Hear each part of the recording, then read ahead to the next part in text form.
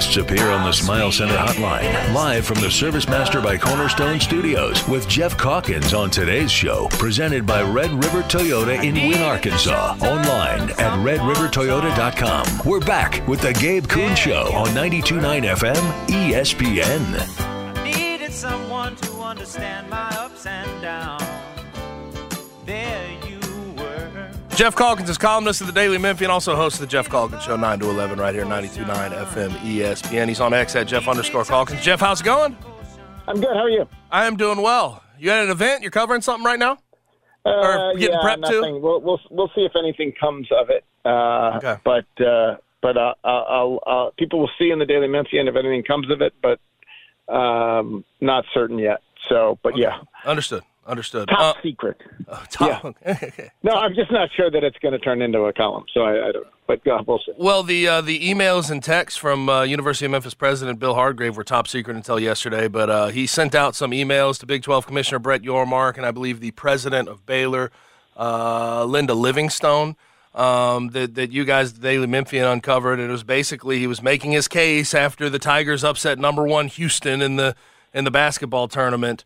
Of why the University of Memphis would be a good pick for the Big 12. I sort of broke it down in the first segment. I think there's a couple of things you can be critical of. One, let the main thing be the main thing. Put your head down. Do everything you can in your power to make the University of Memphis more attractive to the power conferences, if you will. And then also I think that it's fair. I see a lot of Memphis fans in the Memphis orbit talking about continuing to push out basketball as the main attraction is probably a little bit misguided. I mean, there's been going on, 20 to 30 years where the resources and money have all been pumped into Memphis basketball, and that has not helped to this point get into a power conference. But I do think ultimately the one positive I'll take away via the stadium renovations, what Laird Veach and Bill Hardgrave has said, the fact that he's reaching out. We know that he's been reaching out to Big 12 officials. I do there's clearly an aggression there. There's clearly an effort that may not have been there in the past to make things right, to push the University of Memphis through and make their ventures work. So I do think that that's an overwhelming positive.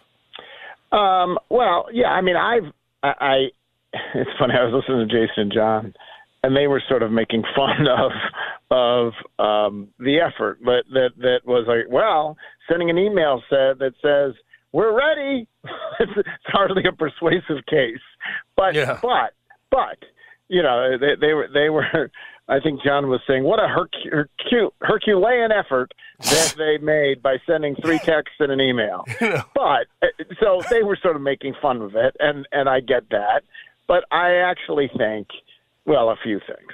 First of all, it's been a while. I think you have to give – it's very clear that before this president, David Rudd and that group was incredibly engaged in trying to get this done. And so I do think there was a time in university history when they were not doing everything they could do.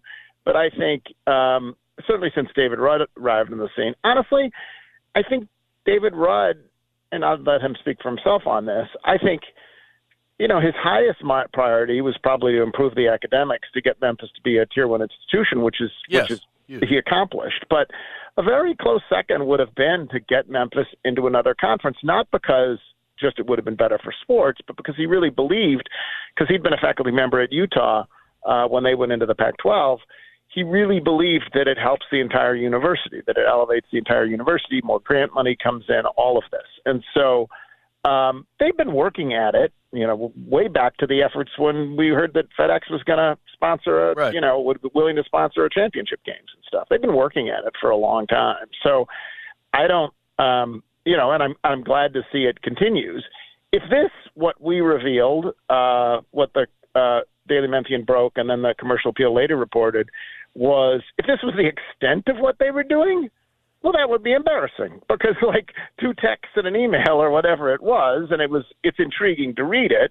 But that's not exactly knocking yourself out.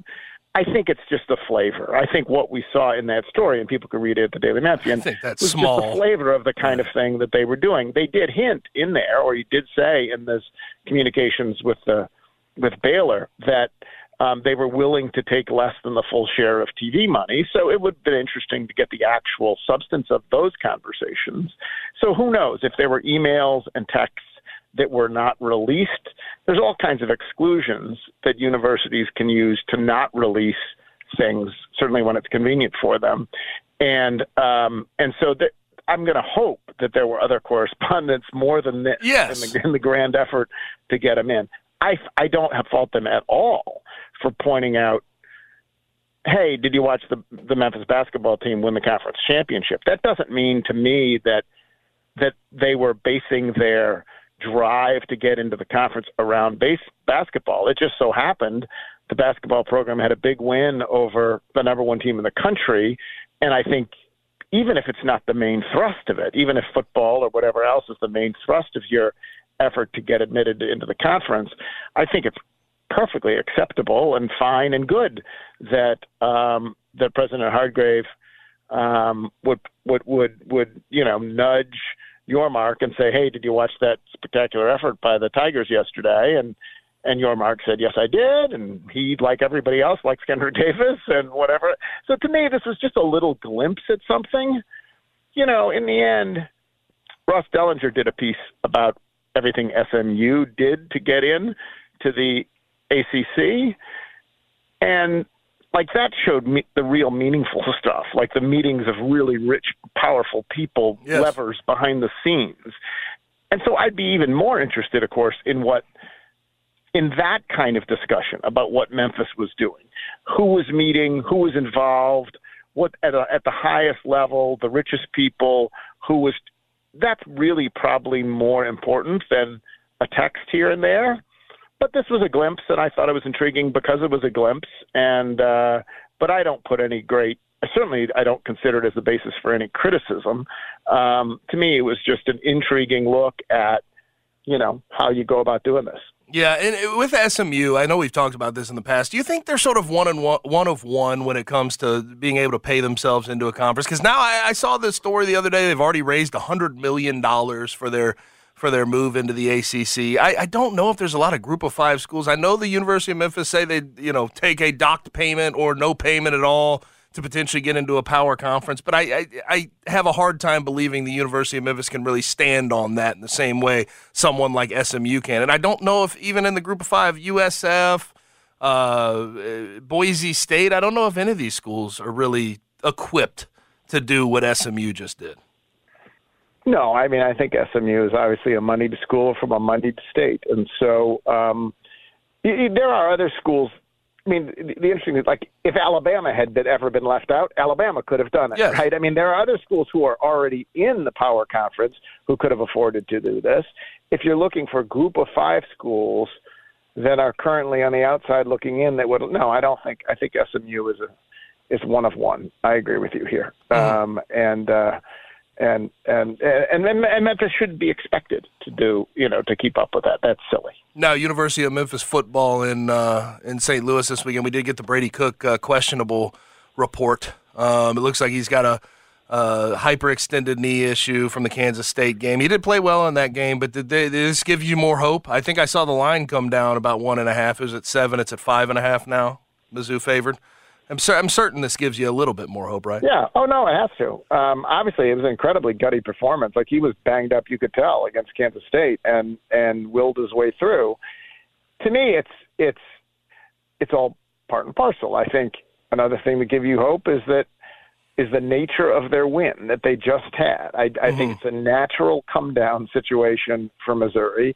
And then you can totally imagine them saying, listen, he's questionable. Let's not play him. It's only Memphis, and then all of a sudden you look up, the game's getting away from him. That's a scenario that I think is totally plausible. But he very clearly gutted his way through it, this past weekend.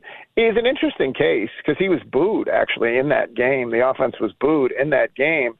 And he is a guy who really he just wanted to be the Missouri quarterback. He grew up wanting to be the Missouri quarterback. And I mean, you probably know his school, he's from St. Louis. He is. He is. He actually trained at the same place I trained growing up. How about that? Really? Shout out Matt Bierman. Yeah, you're not probably familiar with Matt Bierman, but I am. Elite Performance Academy. Like a good story. Seems like a good story, and a guy that if you were a Mizzou fan would be easy to root for. And then you see as gutty as he was Saturday. There's no question that you take away the starting quarterback and you got a better shot. Yeah, I can't, and I'll leave you with this because I know you have to get off to other things, but I can't shake the thought of, okay, yeah, we know that the Tigers struggled against Navy, but there's nothing overly scary outside of Luther Burden about that Mizzou team. I guess their defensive front, going against the SEC front could scare you a little bit, but there's nothing overly scary player to player about that Mizzou team that really gets me. I don't think their coaching's unbelievable. He's scary as hell. But yes, he's very scary, but outside of him, I don't know if there's anything that frightening. Who scares you in the Bills' weapons outside of Stephon Diggs, Josh Allen can scare you. Come on. No, yes, Josh Allen. The weapons, yes. No, I agree. But Luther Burton's something else. That dude's something else. So, they got just pounded. When the last time they played him was, they just got absolutely pounded in a game when Memphis was, the program was rolling along pretty well. So, this would not shock me at all. This would not shock me at all if Memphis could pull this off. And again, we saw that the defense was gashed against Navy. There's no question, but it was Navy, and they adjusted. I think that was more a scheme issue and a short week than anything else. So, you need Seth to be better. I think that's pretty clear. You need Seth to have his best game of the season very clearly. Yeah, and you need the O-line to hold up, and you need to feed. Yeah. I've already called my shot on this, and I would hope that the staff's getting ready to do it. But Blake Watson and Sutton Smith need to be out front making plays for you. Those two guys are your explosive weapons. Go make it happen with them.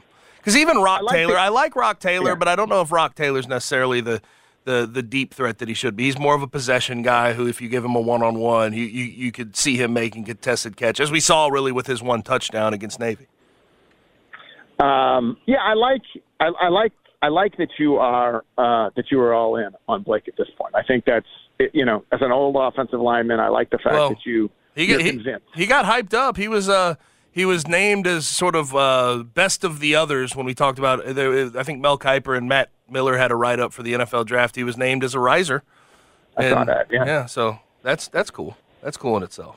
But I do think it does sort of get in the way when you talk about him, how many carries he's taken in college, and he is a fifth-year guy. That may dock him by the end of this whole thing. So yeah, it's interesting. It is an interesting question because if running backs are disposable once they get to the league anyway, like if all you're going to use them for is their first contract, does the fact that they come in with a bunch of wear and tear, how much does that actually hurt you? Well, if you're taking him in the third day, anyway. I can't imagine it would bother you that much, right? Or if he's an undrafted free agent. Or even the second day, yeah. But he's a third-day guy probably. But maybe second day. They said third to fifth, which kind of shocked me. Yeah. If he was a late second-day guy, that would be pretty damn impressive. Damn impressive. Yep. Back to where it should be. For sure. Well, Jeff, I'll let you roll.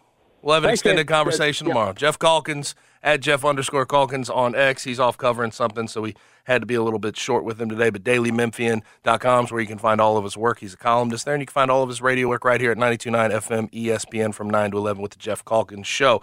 Now, when you think of engagement rings, wedding bands, diamonds, think Robert Irwin Jewelers. Ring design is the number one thing women care about, and why all of Robert Irwin Jewelers' rings are fully customizable. And this is how customizable they are. If you have a thought in your head, an idea, if you have a picture, or if you're artistic and you have a drawing, you can bring it to Howie and everybody at Robert Irwin Jewelers, and guess what? They can make that thing come to life. Or if you're not as artistic or don't really know exactly what you want, you can just show up to one of their 5 locations, including the one on Perkins Extended, and you can make that ring all by yourself. You choose the center stone, cut, clarity, shape, size. You pick the setting. They'll help you if you need it. And Robert Irwin Jewelers will make that ring for your special someone that no one else has or has even ever tried on. It was designed totally by you for them. It always means more when you take the time to do something special. And with the RIJ, Robert Irwin Jewelers, meant to be guarantee, there's no pressure. Buy your loose diamond and custom-made engagement ring at Robert Irwin Jewelers, and you have 365 days, a calendar year to return. If you guys break up, if she doesn't like the ring, guess what? You can go back, get a refund, and figure out what you want from there. But they make your engagement ring, jewelry buying experience with the less pressure, and they always have something for your budget. Robert Irwin Jewelers has been doing this in Memphis for going on 42 years.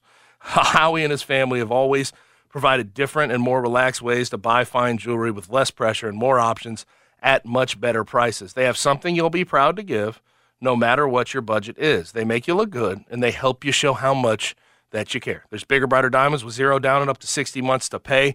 So whether it's I love you, I'm sorry, Merry Christmas, congratulations, anniversary, birthday, from $250 to $250,000, Robert Irwin Jewelers has something for you for every single budget. There's 5 Memphis area locations, including the OG there on Perkins Extended, or you can go to rijewelers.com. Bigger, brighter diamonds, Robert Irwin Jewelers. Now it's time to take a trip around the NFL, and we have a lot of injury designations to get to. That's next, 92.9 FM ESPN.